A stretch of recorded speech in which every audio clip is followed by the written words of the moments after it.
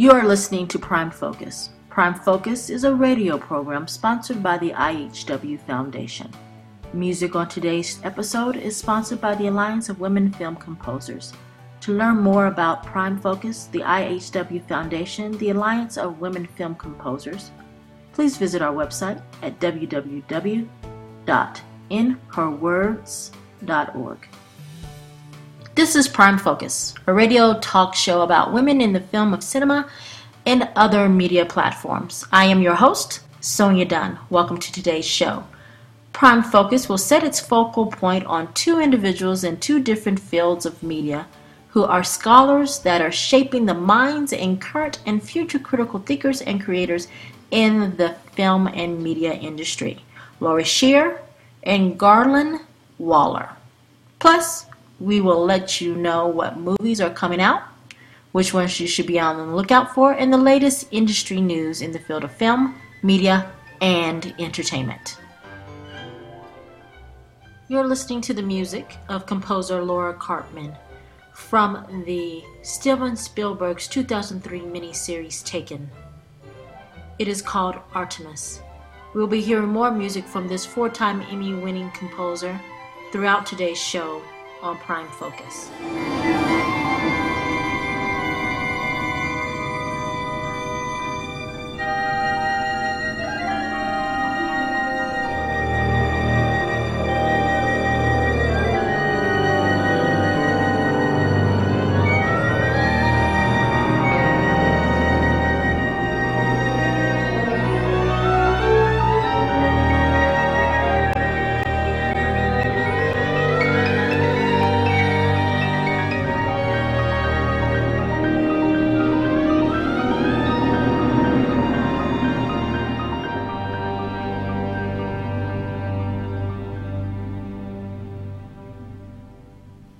Our guest today on Pryme Focus is Laura Scheer. She is a former Vice President of Programming for Women's Entertainment. She has worked as an assistant, D-Girl, and producer for ABC, Viacom, Showtime, and AMC cable television. She has also been involved in producing digital-based forms of entertainment. Scheer has been an instructor at numerous universities across the U.S., from UCLA to Yale. Scheer is the author of a book about working in Hollywood entitled Creative Careers in Hollywood. She also has a DVD called How to Pitch and Sell Your Screenplay. We'll discuss with her what it means to be successful in this business called entertainment, and also some of her concerns for the future. Thank you for being on the show. First, I want to just get a little bit more background about you. Can you just give us a little bit of history about what you do as far as a professor in this field? Undergraduate from Marquette University in Milwaukee, Wisconsin in broadcasting. I'm very proud of that. And master's degree at DePaul University in Chicago in pop culture. Why pop culture? Because at the time I had already been in the industry for the entertainment industry for about 15 years, and then I decided I wanted to teach what I knew. So I went back to school and created my own part of a liberal arts degree, and I found out that the evolution of cable, which I had been involved in, was part of pop culture, and that was the topic that they had at the time. So I took that over just basic literature or English or media. What fields of studies do you teach at this time? Right now I teach mostly writing. I'm a writing mentor, and I'm teaching screenwriting, television, Bible writing, and pilots, and many other forms of writing. But as far as media, that's the type of writing that I'm teaching right now. How do you view your profession in the field of media? I'm in academia right now, but I'm also a speaker and a professional speaker. I'm also an author who has written a couple of books about working in the industry and about writing. I'm going to ask you some questions. All right, I'm going to play fill in the blank. So I'm going to start off and you finish this sentence. For example, in the field of media, I view myself as I'm a media goddess. That's what I call myself. Why? Because I've had a lot of experience both in Hollywood, in the entertainment industry. I've worked in television and cable production and development of scripts. I've worked with a lot of writers. I've produced a lot of television, a lot of bad movies of the week. When they were called movies of the week, Right. And I've also, right, I've also done independent films, and I'm also a writer. I'm also a teacher. I've produced web series. I've helped develop web series. So I've pretty much have done everything as far as media is concerned, except the full Hollywood multi-billion-dollar feature film through a studio. So I haven't done that, but all the other forms of media, which is now transmedia on all the different platforms, I've been involved in some form of either development or production. Can you share with us some of the projects you have worked on for broadcast and cable? Yeah, I worked at Viacom Productions. So that included MTV, Showtime, VH1, Nickelodeon. And what happened at the time when Viacom purchased all of those other networks, I had been working with Viacom Productions and NBC, so typical broadcast Matlock, Jake and the Fat Man, I mean really old dramatic series, and lots of things that are no longer on. But a lot of pilots were made. And what happened was first run programming at all of those other networks, they came to us and said, what do we need to do to develop pilots, to develop franchises, develop the Bibles for projects? And so that's where I became involved in a lot of stuff. For Nickelodeon, Rugrats and Doug and Ren and Stimpy, which a lot of my students know. Yeah, and Pete and Pete, and I can't even remember all of them. MTV, early. Please don't say Beavis and Butthead. Well, that was involved, and Remote Control was the game show, and of course Real World. New York, I wasn't, but the LA and the San Francisco House. I mean, the first ones, the old school. So I was involved in a lot of really, really good original cable programming, and didn't realize it at the time that this was setting the precedent for an entire 500 channel universe now, and now it's gone to the next level of Netflix and beyond. So, yeah. But the story stays the same. The interesting thing through all of it and seeing the evolution of television and cable and now just content, the story remains the same. You still need to develop that Bible, you need to develop that franchise, whatever it is you're working with. So it's just the difference in the way it's being consumed. Let's say that you're speaking to an inspired writer right now. What type of timeline in creating a scripted TV project would you suggest to them to consider? For TV, Scripted. Yeah, scripted TV, one needs to really, really think through that project. Many people say, and I do agree, that the pilot episode, some folks begin with thinking, oh, it's the first episode. No, it should be the first episode of the third season, because by that point in time, your characters are well into what they're doing in that show. So thinking through at least 5 seasons of a show is where you need to begin. And what I find with a lot of writers, they'll start with, oh, they've got a great idea for the first 6 or 12 episodes, and that's great, but then they're not seeing beyond. They don't see the vision of where this thing is going to go in the 2nd, 3rd, 4th season.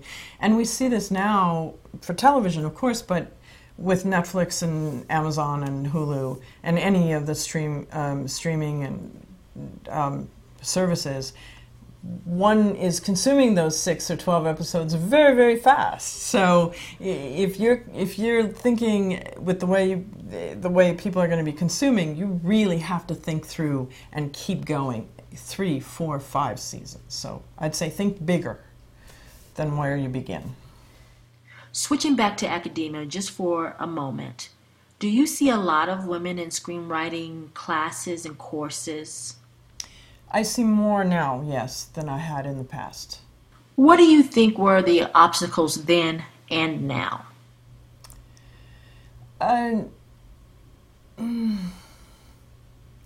Perhaps they didn't think that they had anything to say. I think many women figured, oh, I just have another coming-of-age story, or I just have another romance, or I don't really have anything to say. And what I'm seeing now is a newer generation understands, yes, that's there, but they have their own spin on it. They have something new to say about that friendship between two women, or whatever the case might be. So I think they're emerging because we're seeing a lot of other women that have been successful. You're listening to Pryme Focus. We'll be back with our guests right after this song.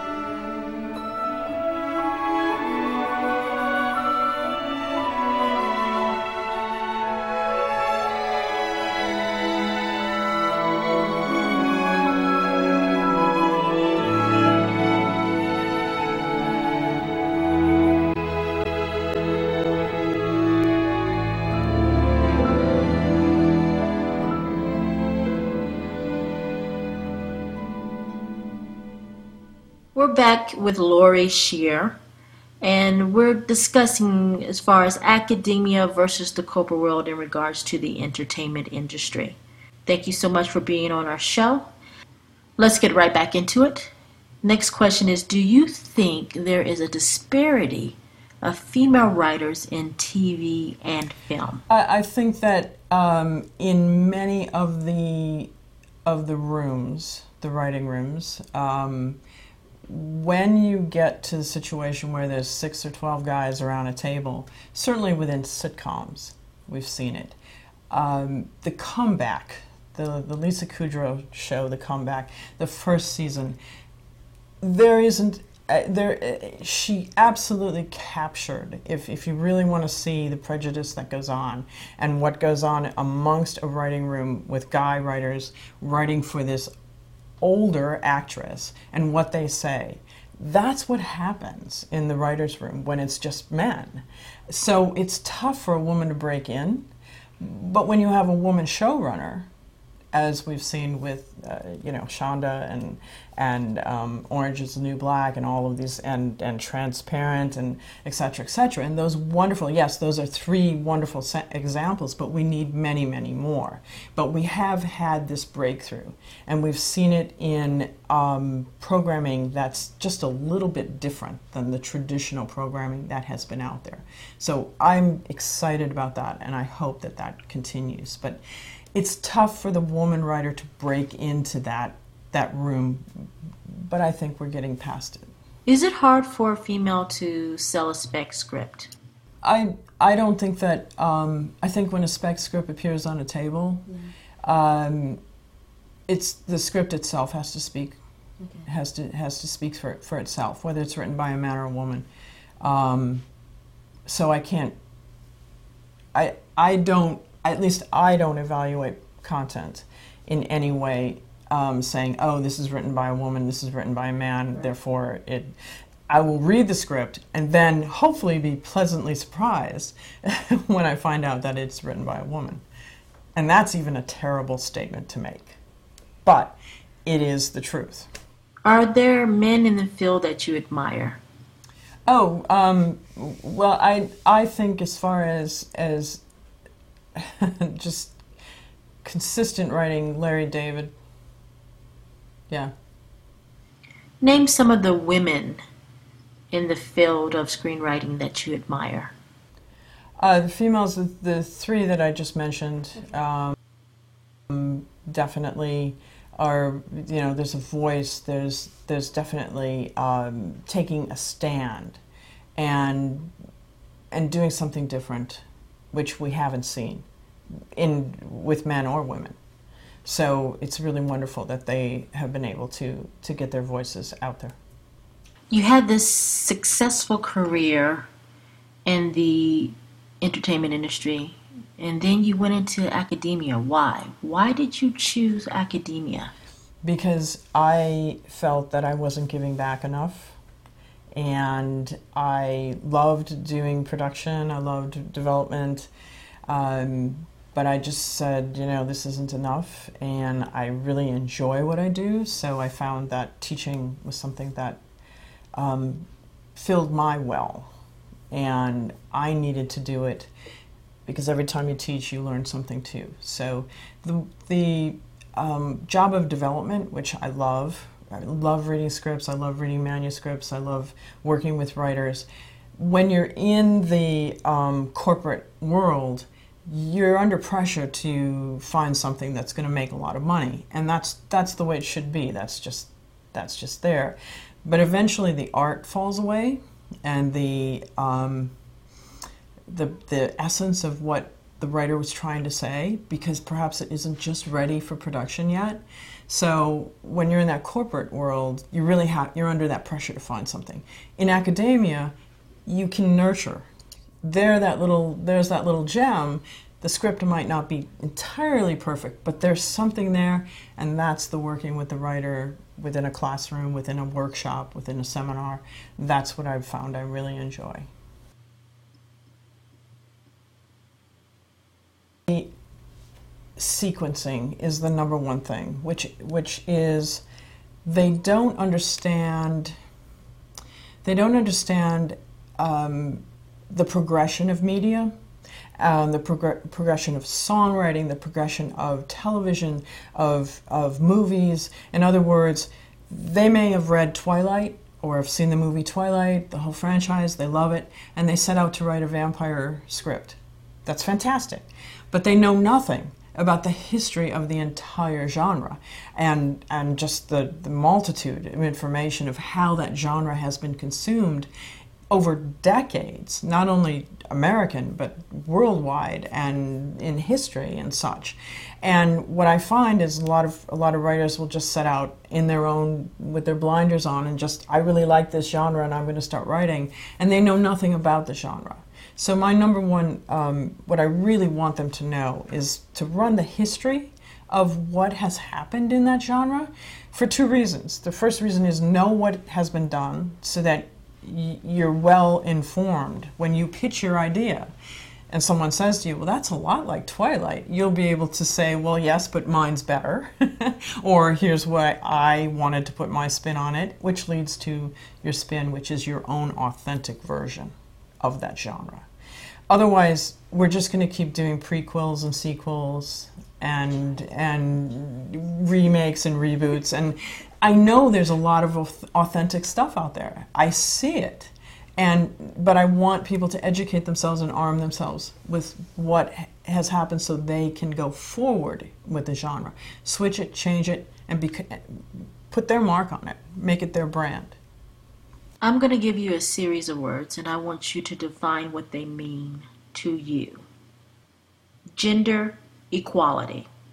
Gender equality is, going back to what I said earlier, being able to read a piece of content or watch a piece of content and not immediately understand or know that this was either produced by a male or a female. The work should speak for itself. Diversity. One needs to overcome. Media. Everywhere. It's just everywhere now. We are consuming it constantly. And I just, from poetry on the side of buses to the newest ad for Axe deodorant to a new web series, to a new episode of House of Cards or whatever. Media content creator.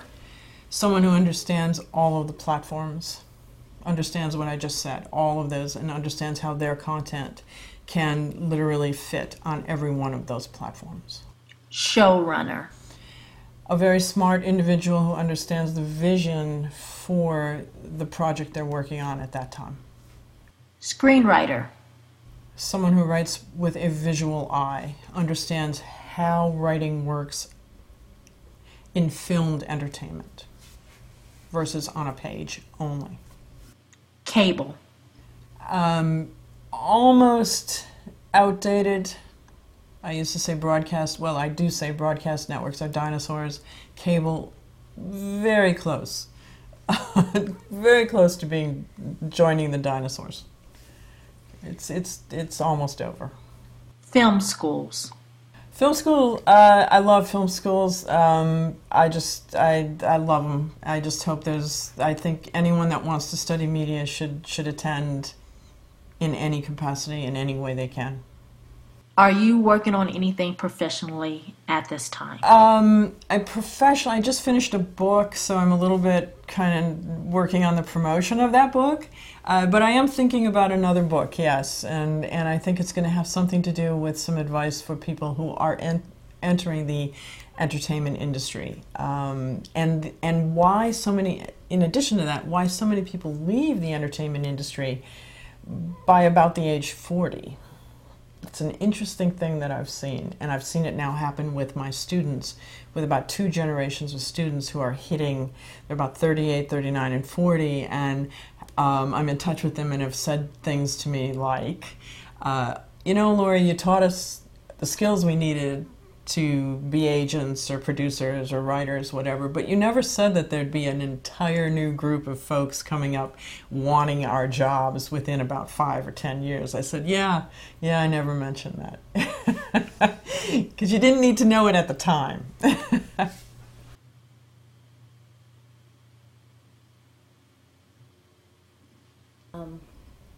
And that's not to discourage anyone. That's not to discourage anyone, because I've seen more people leave the industry, but those that stay have amazing careers. So what is it that those that stay, what is it that they have, and why the others have left? I find that a curious question. What are your future goals? I want to continue to get those emails and texts and calls from my students who have been successful.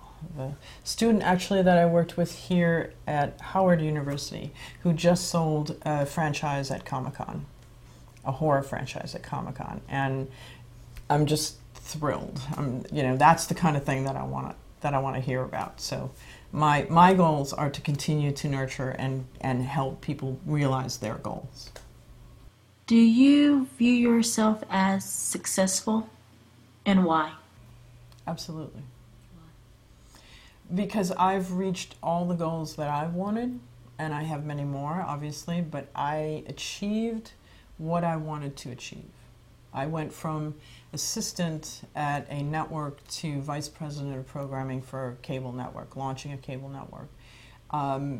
An entirely wonderful career, and in addition, writing books and now teaching to the point that I can help other people reach those same goals. What are your concerns for the future? I'm very concerned that, going back to the question of knowing the sequencing and the history of media, I'm concerned that with short attention spans and the way we are consuming media in such fast, quick bites, that we're losing nutritious quality programming. And there's a place and time for the short story, the short web series, the short, quick short film, all of that, absolutely. But there's also a place for the miniseries and the long form, 12-part, important BBC documentary, etc. And I think we're losing some quality, and we're snacking too much. I want to make sure that individuals who are going to be producing media are responsible and will continue to produce nutritious media for everyone to learn from, to be inspired, to be entertained, and that we're not just doing quick, fast bites of entertainment and content only. You're listening to Pryme Focus. We'll be right back with our next guest right after this.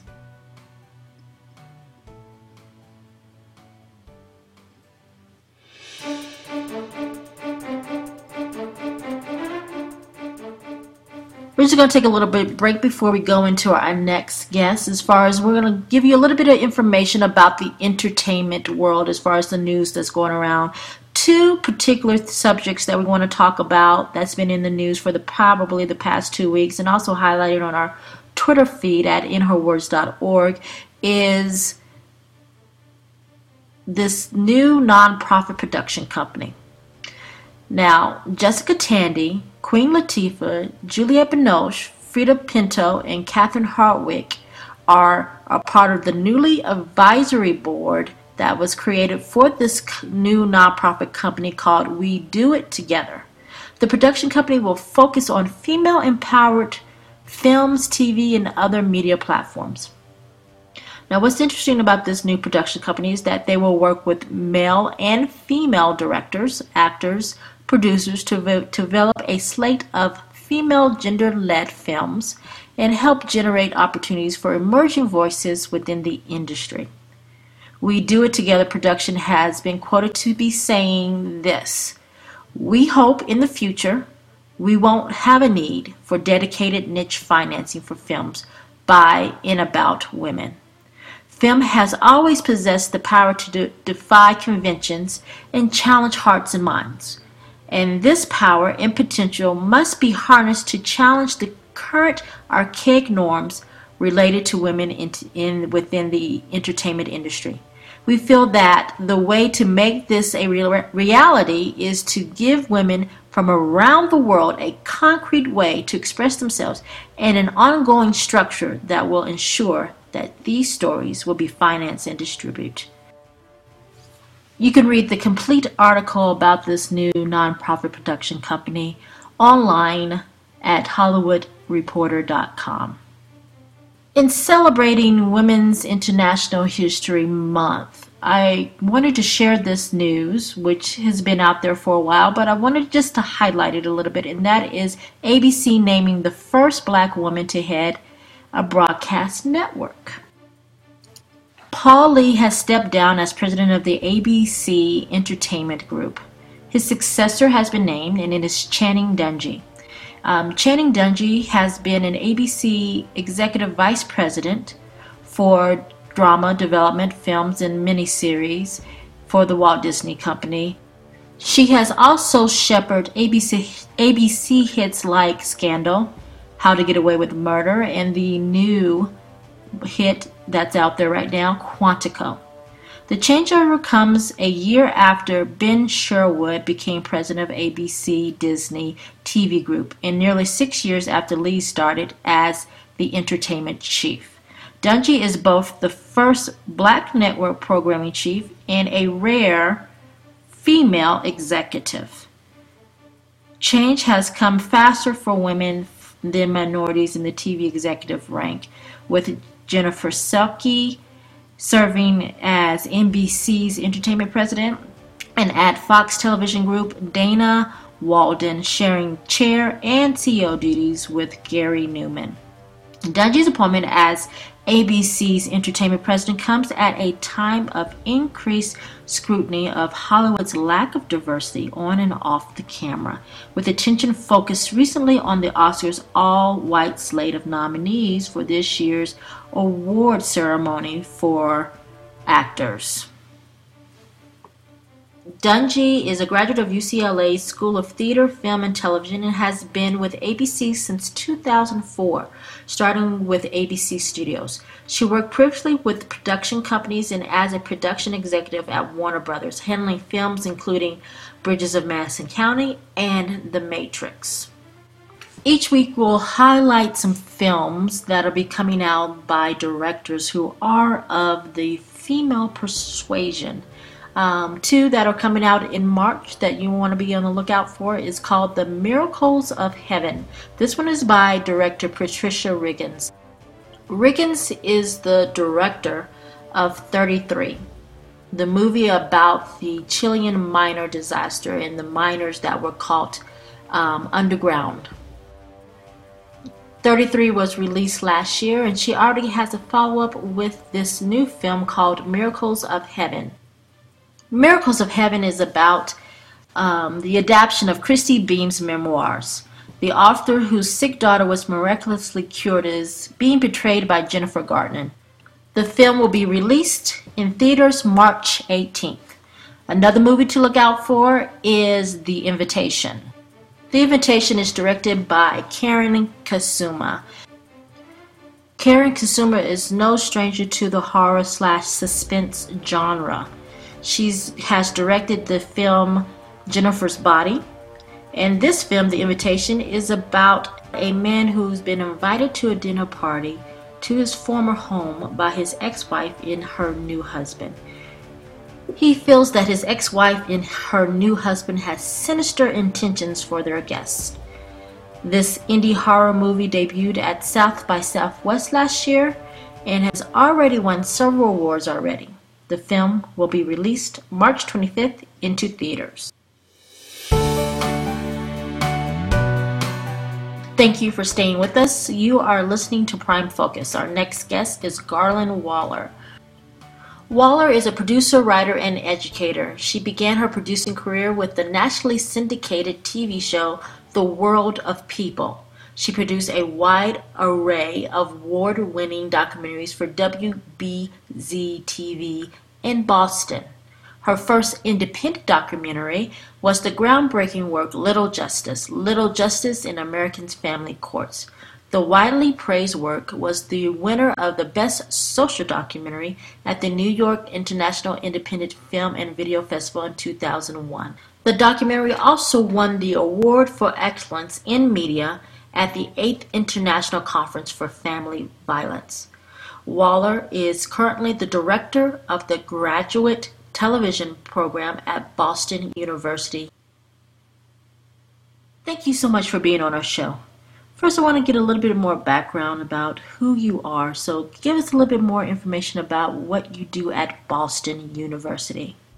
Well, I'm the director of the TV graduate program at Boston University's College of Communication. Okay. So, I've been teaching for probably, I think it's 16 or 17 years. So I've been teaching courses in producing, writing, that kind of course. And then I have one special course that I love called Hot House Productions, which is a class that's a student-run, client-driven production company. In the professional world, corporate world, what is your field of expertise? Well, I think of myself as a producer. Okay. I still think of myself as a producer and a professor, but certainly a producer. While I've been at Boston University, I've produced 2 independent documentaries. Before that, I worked for WBZ-TV, which was then an NBC affiliate. What was your first media job? My first media job was a result of my first media internship. I got an internship at a new program called Evening Magazine, which actually went on to become PM Evening Magazine and syndicated throughout the country. It was one of the first syndicated magazine shows. And so that was where I did my internship. And that, I went to my boss and I said, may I please produce a segment for Evening Magazine? I'll do it for free. I just want the experience. And he said, well, I'll pay you $25, but yeah, you can produce it. And that video story went national on the national reel. So they immediately hired me as a freelance producer, and that was the beginning of my real career in television. As a director of a graduate program for a university, do you feel there is a balance of women in the field of media?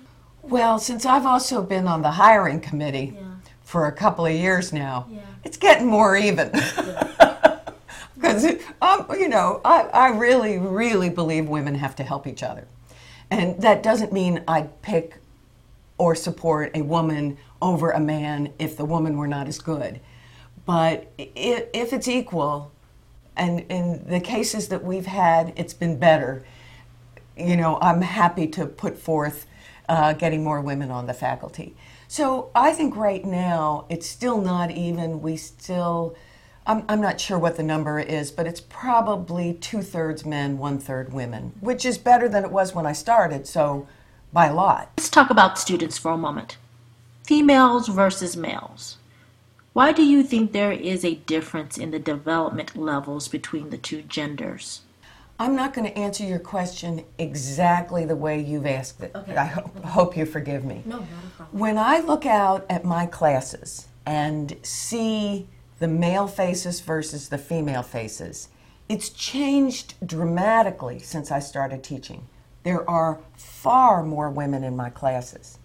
But what I say to the students on the first day of class is, look around at each other, because the few men in the class are going to be your bosses. And you may rise through the company, but it's going to be easier for them because that's the system. I also say to them, and if you use that quote, I want you to be sure to add this part. These women are terrific women, and in our program, they have been doing really well in the business. And I think in part it's because they've had some really strong female producers who have said, go get them. Go get them. And they're good kids. They're smart, young, dynamic women, and they're hard-working women, and they deserve to be promoted. But I still believe we have a system where it's easier for the men to get promoted than it is for the women to get promoted. So do you think there's a disparity between men and women in key positions in the media industry as a whole? You'd have to be nuts not to think that way. Are there good men in the business? Of course there are. And are there men who look out and really nurture and support women? Absolutely. But the system really is one that has kept women from sort of moving full steam ahead, the way we talk about them before they get to junior high school, where they don't know what they can't do, so they, boom, go ahead. Well, business reminds you, it gives you the pushback. I had one student say to me, you know, in our classroom, the men speak more than the women do, even though there are more women. And I said, if you're waiting for the men to give you an opportunity and invite you to join the conversation, you will never get ahead.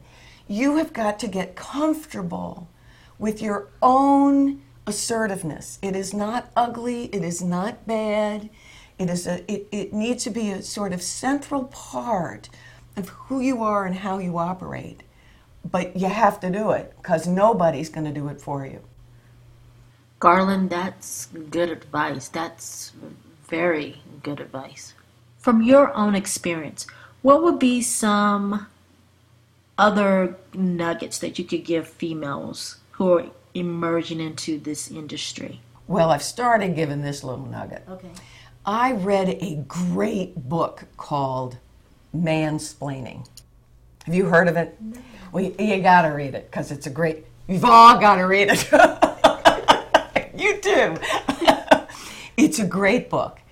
And it starts with the story that this woman tells of how she was at a party and a certain subject came up, and a man was chatting with her about this subject and started to explain things to her about this issue. And she said, oh, you know, that was my first book.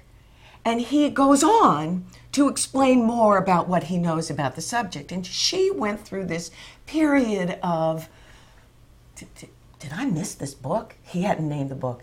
Anyway, long story short, it was her book that he was explaining to her.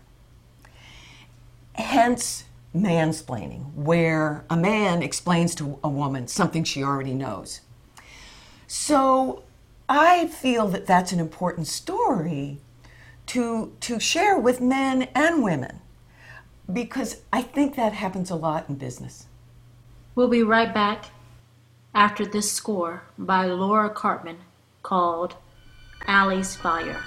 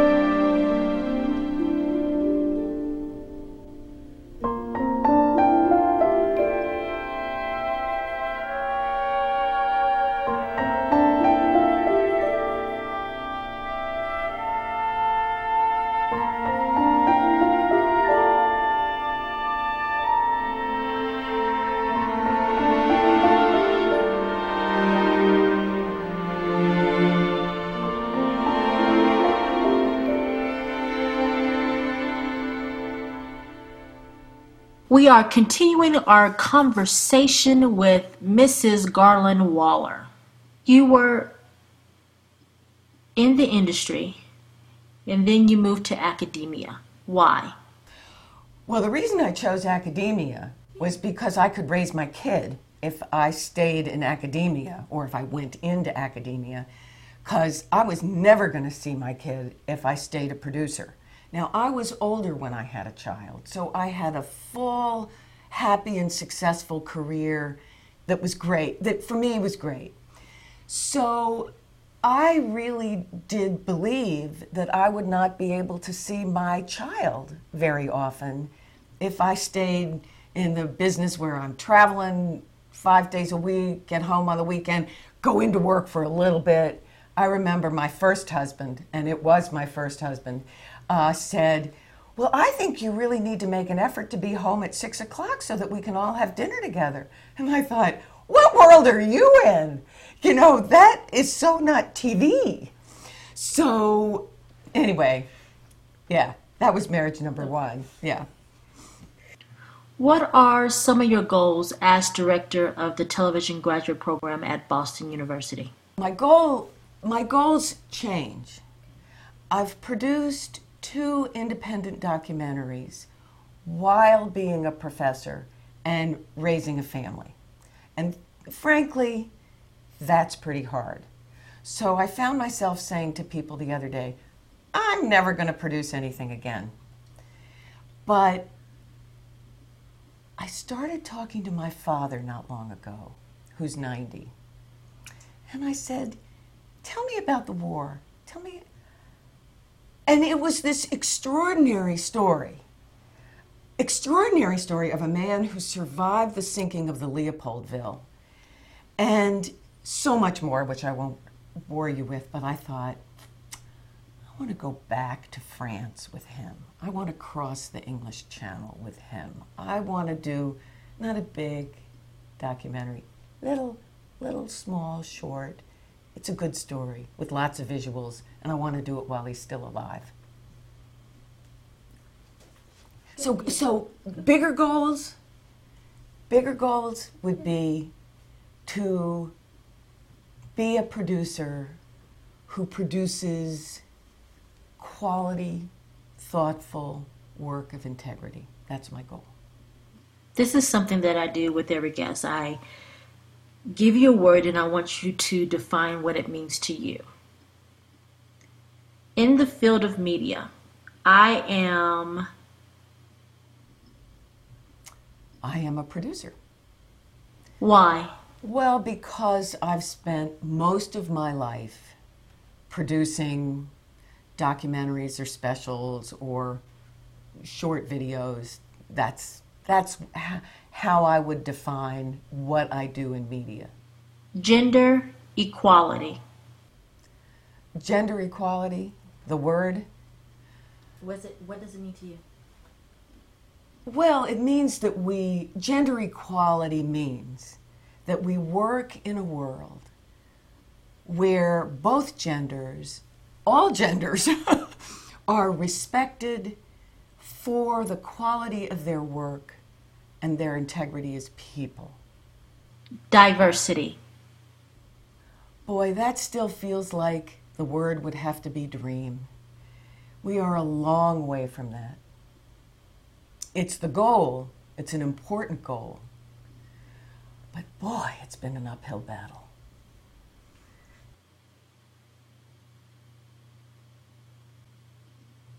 It has been the part of my life where I've grown and gotten support and encouragement.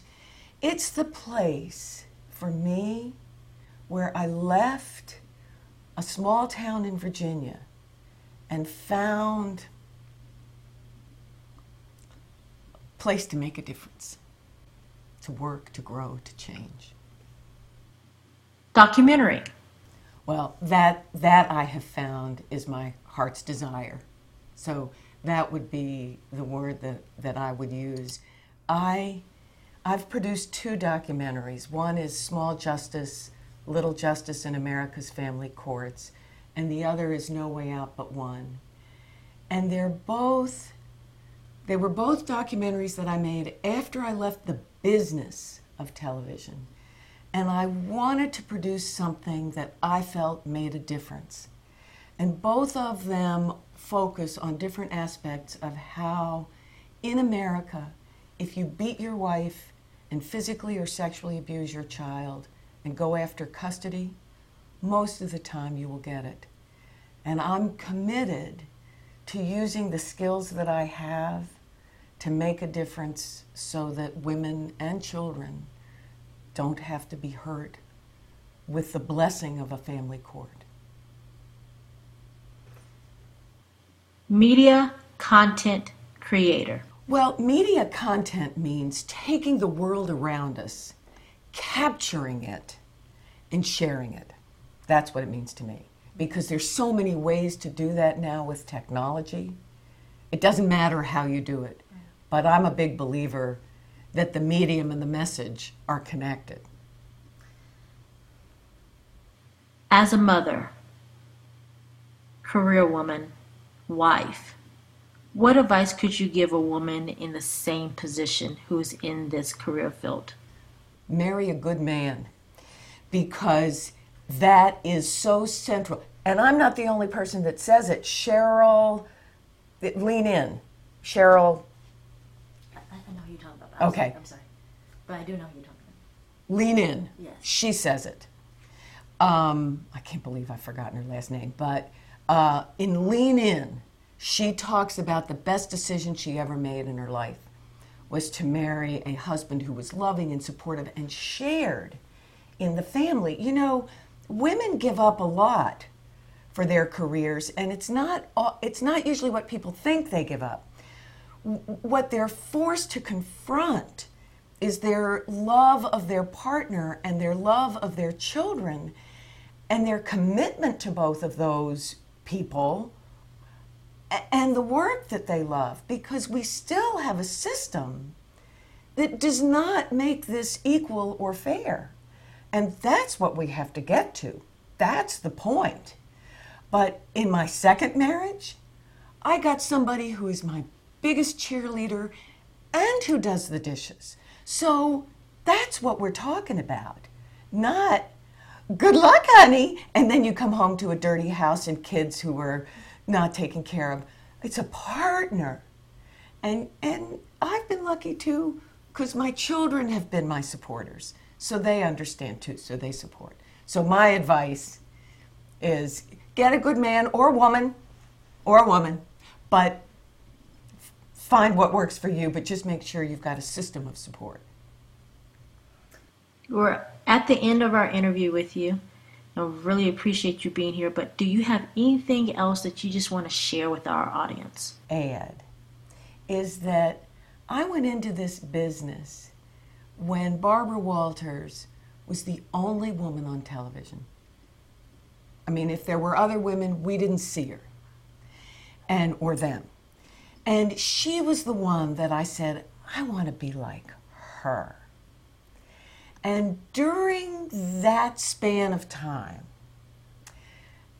so many women have become part of the media.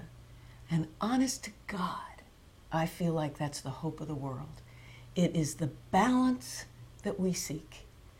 And women who have integrity, who make a commitment to sharing whatever message is deep in them, we're golden. Thank you again for listening to Pryme Focus. As always, remember, do not be afraid to unleash your power to create. We're going to close out the show with this last score from Steven Spielberg's 2003 miniseries Taken. It is called Allie is Gone by composer Laura Karpman.